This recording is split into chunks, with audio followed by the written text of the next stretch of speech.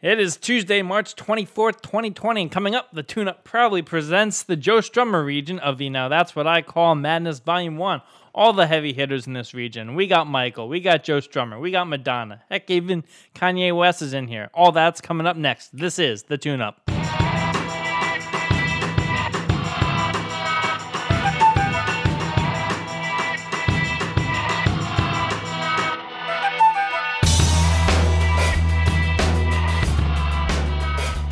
Welcome on into the show. My name is Denny Gallagher, and I'm joined by the Snail Campaign provocateur, Mr. He's still holed up in an undisclosed location. It's Benny Horowitz. What's up, Denny? How's it going up there in Jersey City? You guys all right? Hey, I went into Lackawanna Coffee yesterday, right? And you'll never believe this shit, right? This guy, I walk in to get my coffee. It's a nice day out. We're going for our afternoon stroll. And I don't even get in the door, and the guy in front of me is like, "Can you stand 6 feet back, please?" I'm like, dude, if you think I'm going to be the one to walk in here and give you the corona, you got another thing coming. Denny, it's a tense time, man. You gotta give people some wiggle room. They're afraid and crazy and wild right now. We gotta put love and understanding out into the world instead of the opposite, you know? That's what we gotta do. It's the future generations we're molding, Denny, you know? I think this guy was older than me. Yeah, I'm sure he was. I'm sure. Well, that's probably why. So get away from me, youngster. Yeah, right. He probably thinks I just got off a flight from spring break in Florida. He's like, I don't want any of your debauchery-related diseases coming near me. I gotta tell you, if a nice-looking young white kid came near me right now, that's kind of you. That's kind of you. I see. I'd kick him away. Give him the boot. Get away from me, kid. That's right. We're only doing this over the internet right now. Daytona or something, whatever you're doing down there with your fucking Bud Light board shorts. Oh, my gosh. God knows. So how much did you miss the tournament this past weekend? It would have been a big weekend for your Scarlet Knights, probably. First tournament appearance in a very long time. I was watching some of the old games they played on CBS this weekend. Yeah, I mean, obviously for Rutgers, this would have been the first time in many decades that we were going to make a tournament, which would have been fun.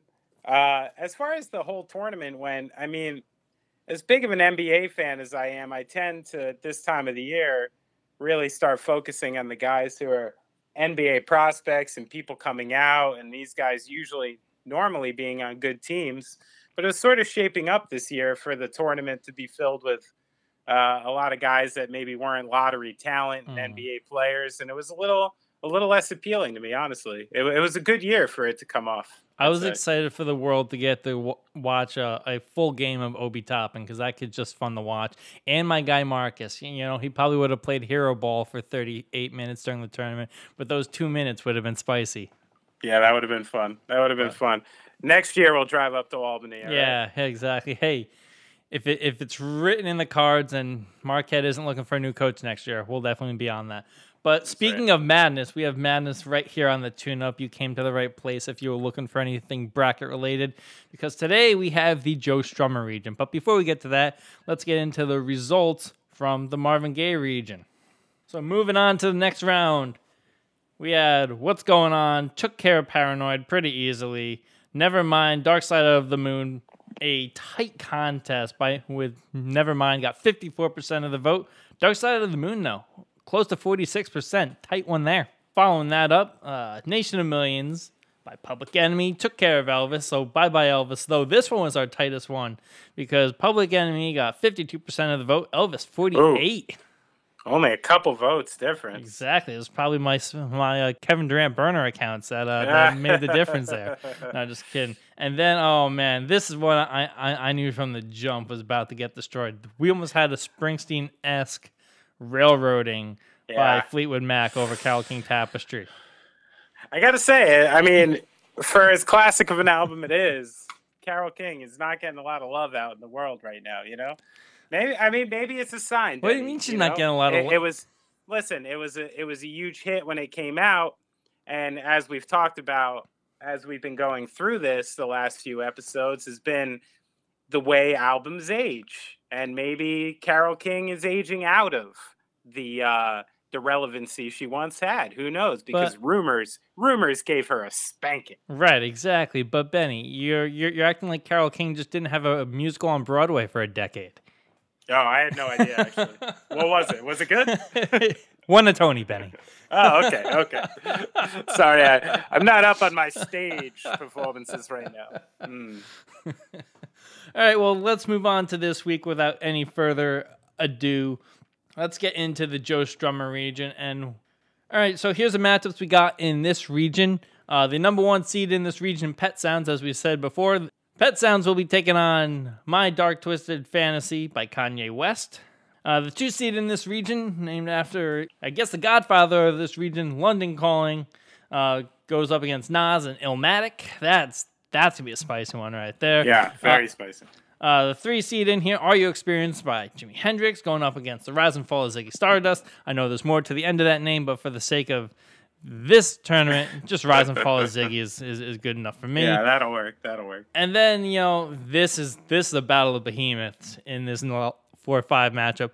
Don't think we'll quite have a Carole King Fleetwood thing in this 4-5 matchup. Thriller by Michael Jackson going up against Madonna's Like a Virgin. Pet Sounds versus My Dark Twisted Fantasy by Kanye West. Now, Pet Sounds was really one of the first high production budget, kind of, a psychodrama kind of album, i.e. what we'll talk about later with Michael Jackson's Thriller, going up against an album that really changed how we approach marketing in the age of social media and made a modern star. So, Benny, let's start with Pet Sounds here. What do you like about it? Well, I mean, I love this bracket, first off, because it's like hey, Beach Boys, hey, we're making our 11th album. Kanye, I'm making my 5th album. But we both lost our shit right before this happened, And as we've talked about this, and it's becoming a very concurrent theme in our tournament here, it does seem that people make their finest work when they're dancing on the line of sanity. And it's one of those things that, people want their artists and like their rock stars, for lack of a better word these days, to be like pretty safe sometimes, like everybody loves a Dave Grohl, because you know what you're getting with Dave Grohl's, he's just a dude, you know what I mean? He could be your garbage man. He figured that part out of it. He's absolutely, totally not controversial. He makes everybody like him. And Foo Fighters albums are good. They're fine. Yeah. You know what I mean? Like, I don't think they're bad. I don't think they're the greatest things that will ever wind up on one of these lists. And one of the reasons is probably because Dave Grohl just kind of has it under control. His band likes him. His crew likes him. His fans like him. He's never, done anything like that. And he's almost so painfully normal that the Foo Fighters are going to wind up being a 7 or an 8 instead of a 10 forever, maybe. Yeah. And I would never wish these demons upon these artists because it's not my life. But to say that it didn't fuel both of these albums in significant ways, it would be remiss. So, I mean, what can I say about Pet Sounds that hasn't been said? Right. I mean, as you noted in the last podcast, even John Cusack has taken a stab at this. And once the Cuse gets involved, it's not a deep cut anymore. But, I mean, the fact that this record came out in 1966 and you can listen to it now with an audio quality, it's not like you're listening to the audio quality of this record for nostalgia, which you would often do for 66. You'd be like, oh, let me hear it on record. Let me hear the graininess. Let me hear the honestness of these performances because of the primitive nature of recording. This couldn't be farther from the opposite of that. And, the soundscape, the amount of time and effort and money that went into it.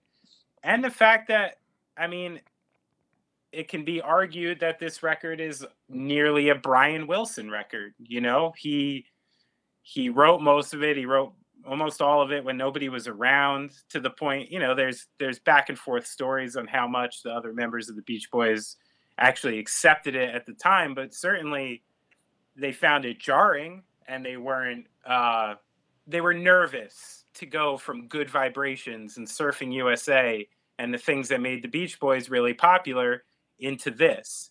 And I dare that it was Brian Wilson's, semi madness and creativity at the time that led him to just push and push and push to another level. And obviously bringing in, large scale musicianship that hadn't been seen. You're not talking about a lot of guys bringing in didgeridoos and shit like that at the time. So this is your unarguable number one seed. And the interesting thing I think that both of these records have in common is the fact that they're both two, I guess you could say, like craftsmen, producers, hands-on artists, putting, really isolating themselves from society.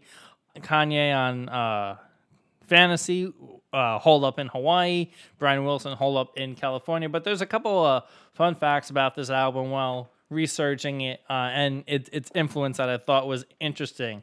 The classic song God Only Knows. Yes. No pop track before on the Billboard charts had ever charted with the word God in it. Huh. Get out of here. So as society kind of came around on a lot of different norms, they, for lack of a better way to put it, they accepted Brian Wilson, talking about a girl, talking about God. So, and now you probably go into a church and they're probably, it's probably playing him. God Only Knows. Yeah. That's true. One of the other tracks on here, actually the title track, Pet Sounds, was supposed to go on the James Bond movie, You Only Live Twice. And the studio rejected it, and next thing you know, it's on Pet Sounds. But the really interesting thing, I think, about this album, I'm not sure if it was competitive, but the collaborative effort between Paul McCartney and Brian Wilson here. Brian Wilson heard Rubber Soul and was like, I want to make something like that. And then Paul McCartney hears Pet Sounds, and in particular, God Only Knows, and cries. So I think now we would think that they would have a beef, but right now, but back then it was a collaborative effort, even if they never really met for a while after that. Yeah, I mean, the simple fact that Pet Sounds was inspiring the Beatles and Beatles albums, just shows its worth right off. The interesting thing about Dark Twisted Fantasy as opposed to Pet Sounds is, Kanye kind of was famously collaborative on that album. It's one of the strongest points of Kanye. He was holed up in Hawaii, but through the course of that time, he had spent over $3 million, which is, an insane amount of money to budget for an album. And most of that money was spent on importing different producers and artists to Hawaii to help him finish these tracks. And apparently from some of the artists who were part of it and collaborated it, people like Q-Tip, who obviously is a master himself at creating albums, was quoted as saying that Kanye was bringing beats and samples and sounds to the table, and having all these great artists really like put their minds in it. And Kanye is known as a braggadocious asshole in a lot of ways, but he obviously is open enough about music and respects other artists enough to sit there and really listen and really take advice and really understand that other artists have something great to add to it. So it's hard to say like one of Kanye's greatest abilities would be as a collaborator, but it seems as one of the more famously beautiful parts of this record is the successful amount of collaboration. And I want to dive into Dark Twisted Fantasy now, because I feel like a lot of times when we talk about these like cultural icons for the time, there's like the rise and then there's the fall. Well, Kanye's had this middle part here that's been pretty interesting. Obviously, you have the beginning of his career where he's like, we have like College Dropout and 808s. But then you get into Dark Twisted Fantasy, and he's coming off of the Taylor Swift incident in the 2009 VMAs, which got all the way up to Barack Obama, the president of the United States, calling him an asshole, and his ability to I think Obama just called him an ass, right? Oh, an yeah. Hold on. Let me scratch Obama that from the said the whole. I don't think he would have said the whole at that time. He had too much to lose. Okay, hold on. Let's do that all again, because I can't be. That's funny. I can't be out here misquoting Barack Obama. But Here's what I think is the most important thing about this album. Yes, music, masterpiece, but 2010, the year Kanye West infamously joins Twitter.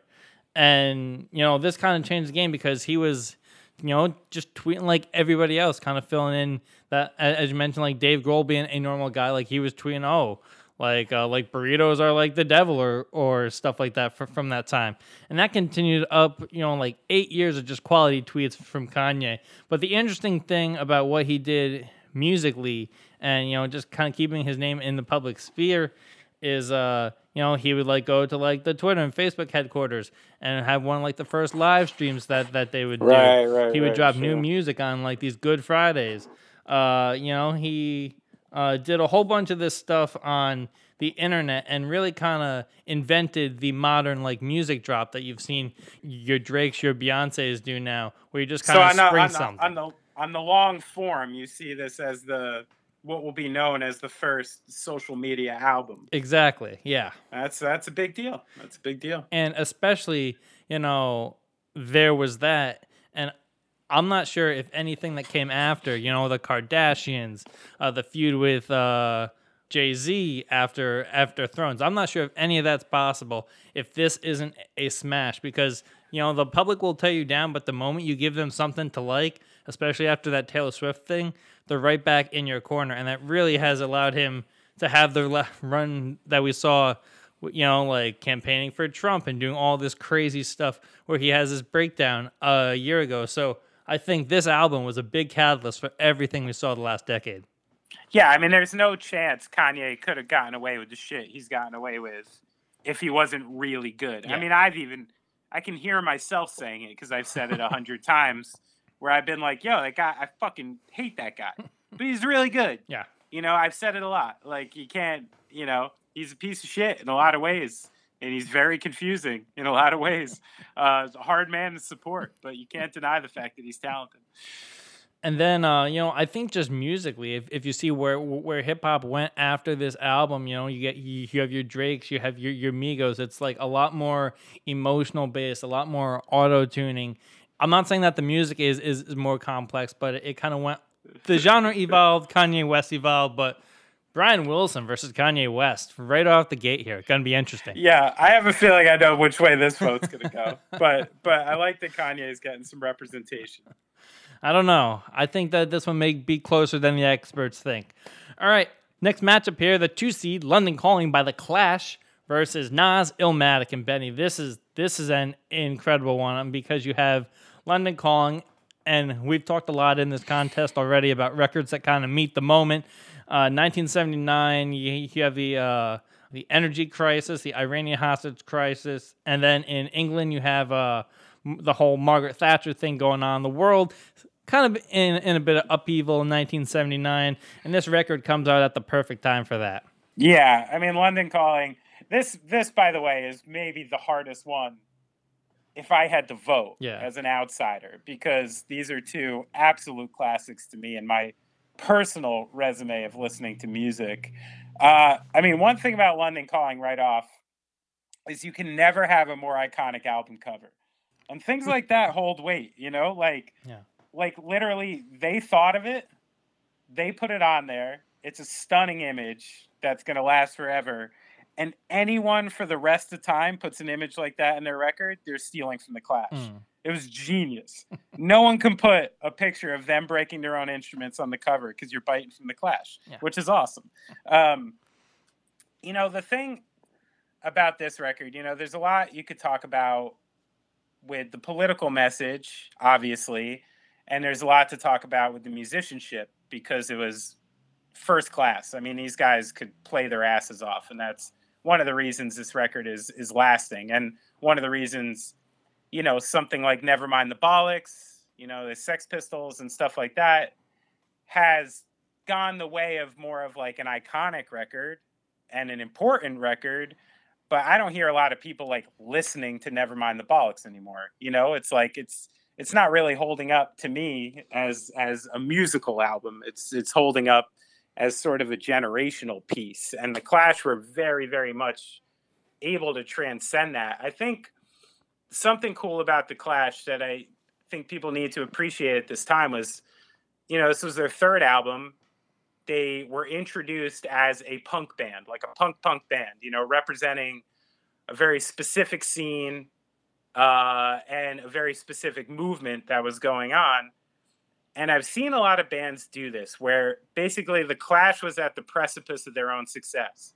And I've seen bands personally be at that precipice, and in order to like hold on to what they think is legitimate, or in order to hold on to punk and the very demanding attitudes of people who are inside of those scenes, like they very easily could have just been like, all right, we got to make just like another punk record. We can't piss people off.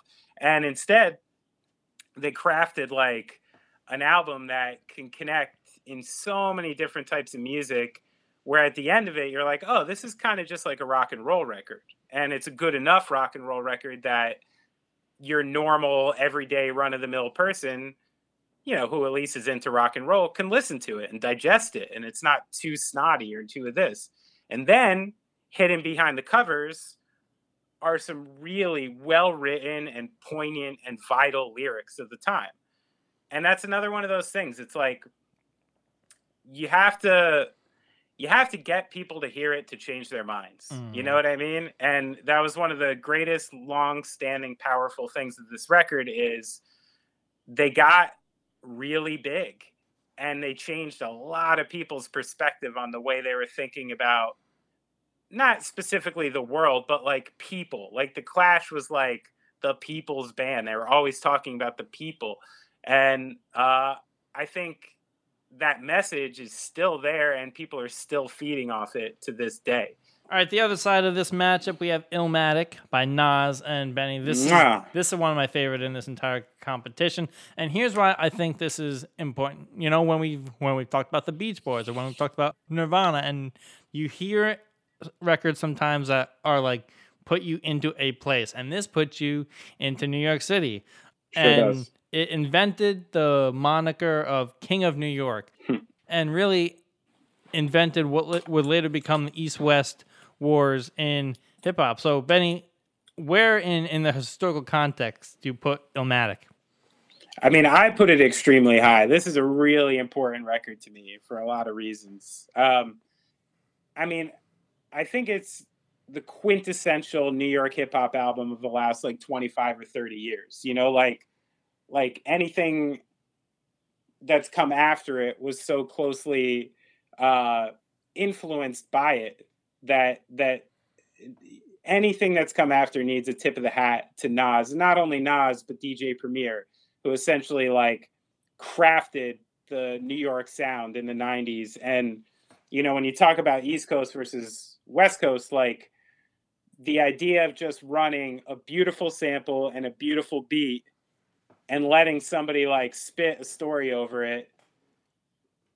Don't give me a chorus. Don't give me a shiny little like, key sample. Like that's what made this East Coast as opposed to West Coast. And this is where the avenues really started to split. But the content, again, it's one of those things. If you can get like a white kid from the middle of New Jersey to listen to this record and connect with it in that way, like how are you doing that when the content is so far from anything I knew? And I think it's just because this album is so poetic, like these are beautifully crafted stories in the way he's telling them. And this is a fucking 20-year-old kid telling them. Like this was his first album, and well, not his first. I mean, his first real but album, like the breakthrough. Yeah.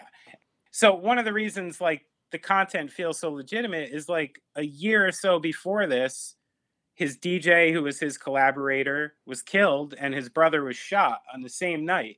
And this is like an 18-year-old Nas who's already a fairly well-known kid in in New York. He was discovered by Large Professor when he was like 16 and starting to get brought up the ranks, and everyone knew he was really talented, himself included. So when this record came to pass, he was sort of like already imagining at 20 years old that he was the most legitimate guy there was, and that he was the king of New York. Like there was no fronting on this. Like this is totally what he thought, and you can hear it. And there's a real like stark reality. Like he just saw himself a little bigger than what was going on, which I think was really important. And again, it's another album with really like iconic and quintessential artwork. Like the picture on the front, you're just like, you know, it's like this connection that like, oh my God, like these are like basically kids.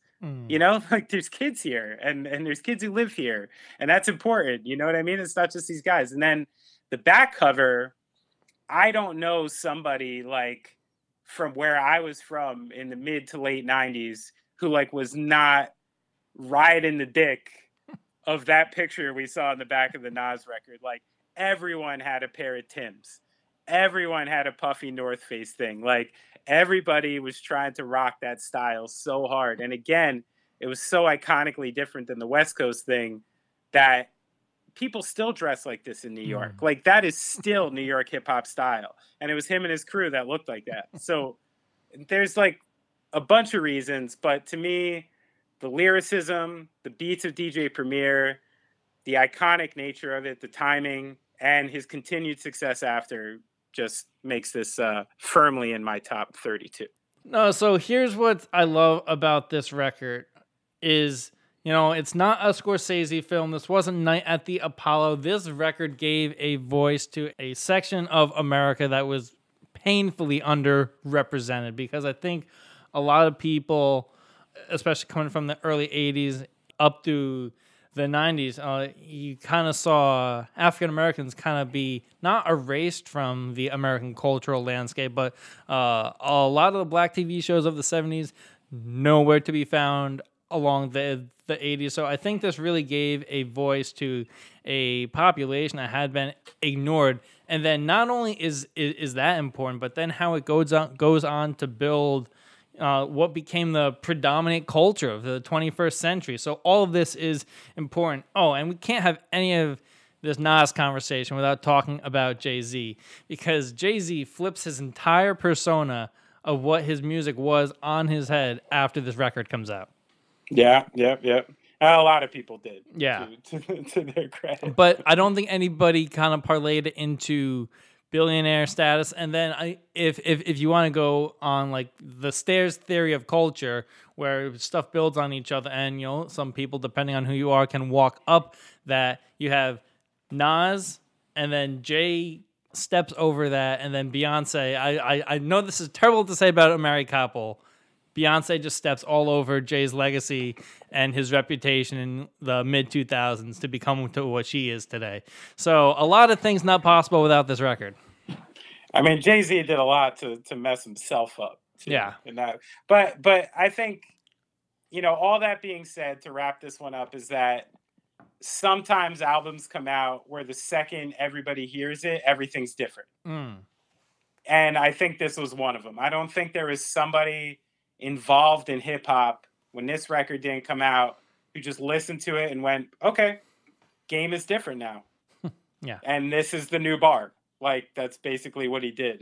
And that makes it as important as anything.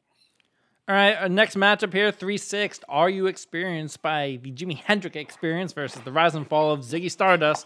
Rest of the album name withcluded, because that's all you really need to know. I feel like I need to put that caveat in every time, because album title just way too long. Way too fucking long. You know, there's gonna be some nerd giving you the parentheses on that one. Who cares? Who cares? Bring it on. At Denny_Gallagher.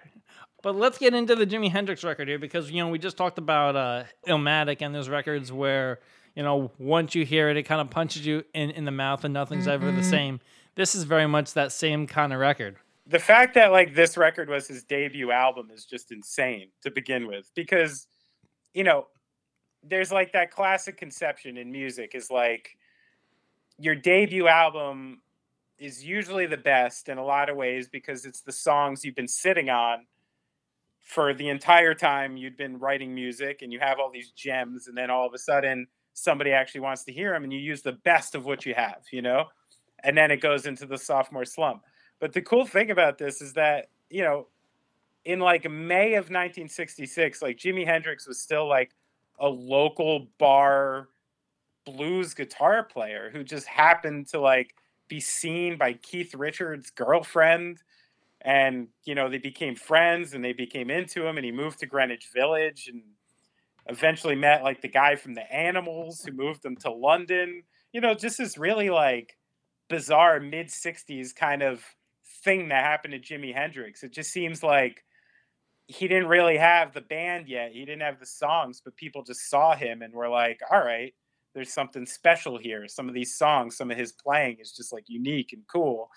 And the idea that this record came out like almost like a year later meant that everything on this record he had either had in his pocket or like wrote that year, and I think that makes it doubly impressive. You're not talking about some well-seasoned musician who's been around and who has this well of things. Like, this is just some guy playing blues guitar at bars and stuff who had Are You Experienced in his fucking pocket. Like, that's cool. Yeah. And also makes me think how many fucking people are sitting on, the best album ever who are never going to get a chance to play it. But, all that being said, once the album came out, none of that mattered because it blew people away the same as Illmatic did. And if you were into hard guitar rock at the time and any time after, this record completely changed the landscape of how a guitar is played and how it's used in songs. And nobody quite mixed, a lot of people had attempted to do blues and rock before. That was pretty well covered in the English scene. But Jimi just happened to do it in a different way that gave it like a lot more life and a lot more enthusiasm, I feel like, besides for maybe like a Led Zeppelin or something. So, and then like you said, it just changed everything that came after it. So it's as important as anything. As a drummer, I want to get your take on this because, a lot of stuff that I've read and heard, people credit Mitch Mitchell's playing on this album as revolutionary. Why and how has it impacted you? I mean, it's impacted me a ton. I don't think he gets nearly enough credit. I mean, the whole band doesn't get nearly enough credit for them shaping that movement. But it's the same thing I said about the drums being, not just the drums, the music being livelier than the stuff that had come before it. And if he didn't have a drummer who could match that enthusiasm and match that speed and complement a unique style with his style, it could have gotten lost. And he happened to meet somebody or be paired with somebody, I don't know exactly how it happened, who completely met that mark. And I think the unique part about his playing on that is it's almost like uncontrolled control, where the only other player I can think of from that time might have been Keith Moon, who was playing really sophisticated rock beats, but like jumping out of his goddamn seat while he's doing it, and matching the enthusiasm of what Jimi was doing. And then just creatively, there are some grooves on that record that I hadn't heard. I mean, obviously I wasn't around in 1967, but if you listen to the music at that time, I think you were listening to some chops and grooves and stuff that just people weren't doing yet. I don't know exactly where he got his style of really overactive filling and kind of messing on offbeats and stuff like that, but it was certainly revolutionary and deserves a lot of credit. And just one more note on here, I think it's very interesting that both Hey Joe nor Purple Haze were top 10 hits in the U.S., and now you can't put on a classic rock station anywhere without hearing them every hour on the hour. So that's right. Incredible growth there. Other side of this matchup, it's Bowie, it's Ziggy. This record to me is very interesting because I feel like it kind of creates this alter ego rock. Like there's David Bowie and then there's Ziggy. A record like this, kind of evolved rock into this rock pop thing of what 80s rock and roll became. Yeah, I mean, this is a big album to take on for a lot of reasons because, it's like you got to choose which era of David Bowie was the most iconic, and I suppose this was the one. I mean, just simply put, he made a massively successful pop album about a bisexual alien rock star. In the I 80s. mean, Yeah. just simply put, right there, it deserves an insane amount of credit. Um, I think this is one of those albums like people could make contentions about the songs if you want, as like maybe not being one of the greatest albums of all time or something. I mean, I don't agree because I think the songs have lasted and they're beautiful pop songs, but it's like conceptually this album is bigger than the songs itself. The idea that you know the guy Ziggy Stardust with only 5 years to survive on the earth won the hearts of teens, scared parents, seduced everyone in his path, and eventually dies a victim of his own fame, and all while wearing the clothes he's wearing. Like basically he invented conceptual glam rock on this record, and set a path for a lot of people moving forward in the 80s and 90s to not only don that style but sort of open up femininity to men in a different way that allowed rock to open up in a different way. And then like the character itself as basically being an art piece has left it to be one of the more iconic things that there was, and it's still lasting today. Not to bring it back to Jersey City, but a little way down the road, there's a big David Bowie mural right before you go through the Holland Tunnel, and they don't have just like David Bowie; they have Ziggy up there, and I Of think course. all these years later, that's a big testament to how overwhelmingly influential this record was. I mean, all you gotta do is put a lightning bolt on your face, and everybody knows what it is. A big lightning bolt. Yeah. I guess Harry Potter took the mini one. All right, final album here to go over, and we got the king of pop himself, Michael Jackson, Thriller, versus the 5 seed, the one that Benny fought so hard to get into this, Like a Virgin by Madonna. Benny, the floor is yours. Well, I mean, this is like the ultimate 80s fight. Like I even imagine the Beat It video with the two of them with tying up their wrists and fighting. And I think Madonna probably would have won. She's kind of tough. Even though Michael's from Gary, Indiana, Madonna was from New York. She's very tough. I mean, Thriller, like, I could get into like documentary style about the reasons that record is important. We all know why it's important. I mean, it spent 37 weeks in number one, changed the face of music for a decade. I mean, I think the biggest mark against this album and stuff now is the potential of what Michael Jackson did with his life afterwards and the things that happened afterwards. I mean, if that stuff didn't happen and Michael Jackson, even if he passed away, had led a different life, I think people would be looking at Michael Jackson records a lot differently than they are right now. And, it's the classic question that begs, like, how much do you separate artist and music? How much do you allow? And if the things about him are true, then this record should never be on a list ever again.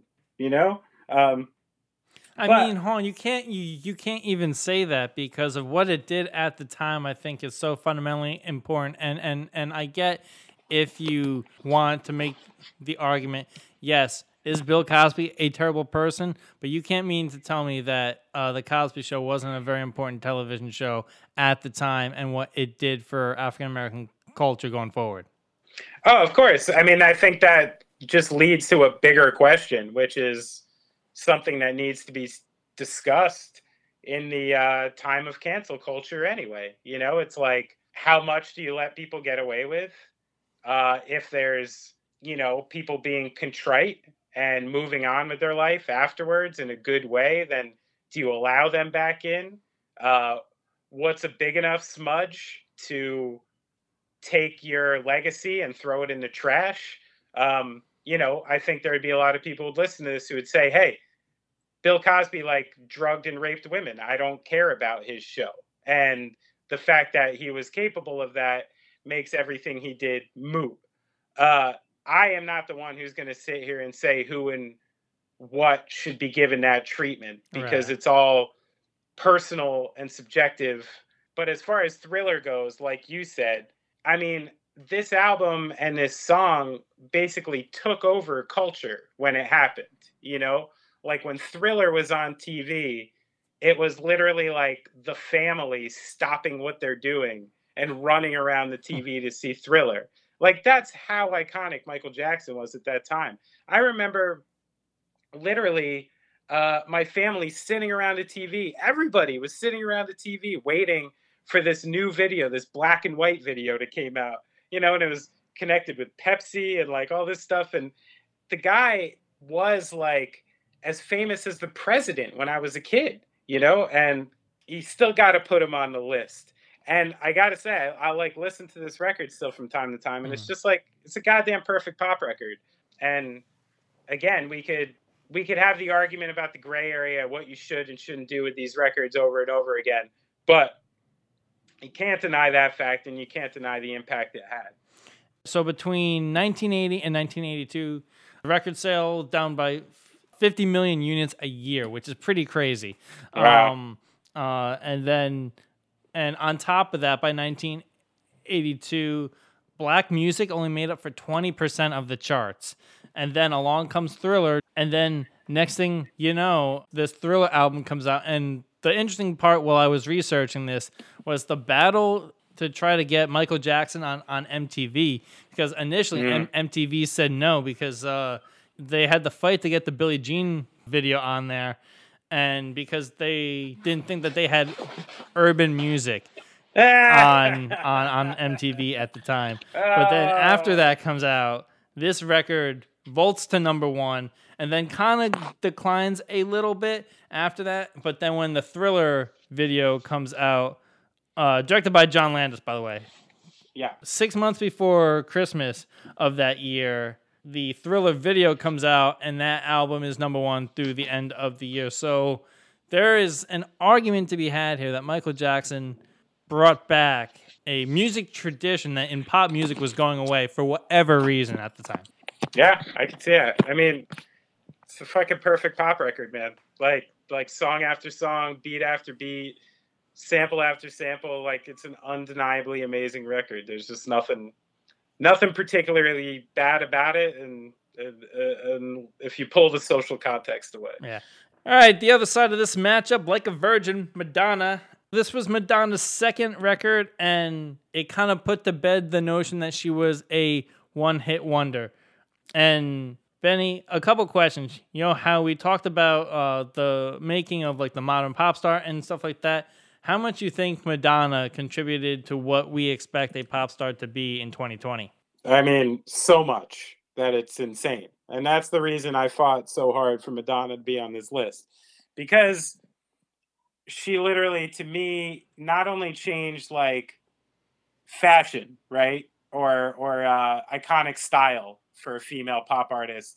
She also, like, to me, reinvented almost how you would use sex. Okay. So she represented a big shift to me, which was women not being a sex object, but owning herself, owning her music, and using her sexuality rather than it being exploited. And the fact that this was coming at the same time as, pop music was loaded with songs like fucking Cherry Pie and like I Want Love and these like really like corny, over the top, sexually not suggestive, semi-disgusting fucking topics about how women should be projected. And most often on TV, they were dancing on cars or washing cars. What is this obsession with fucking women in cars? Yeah.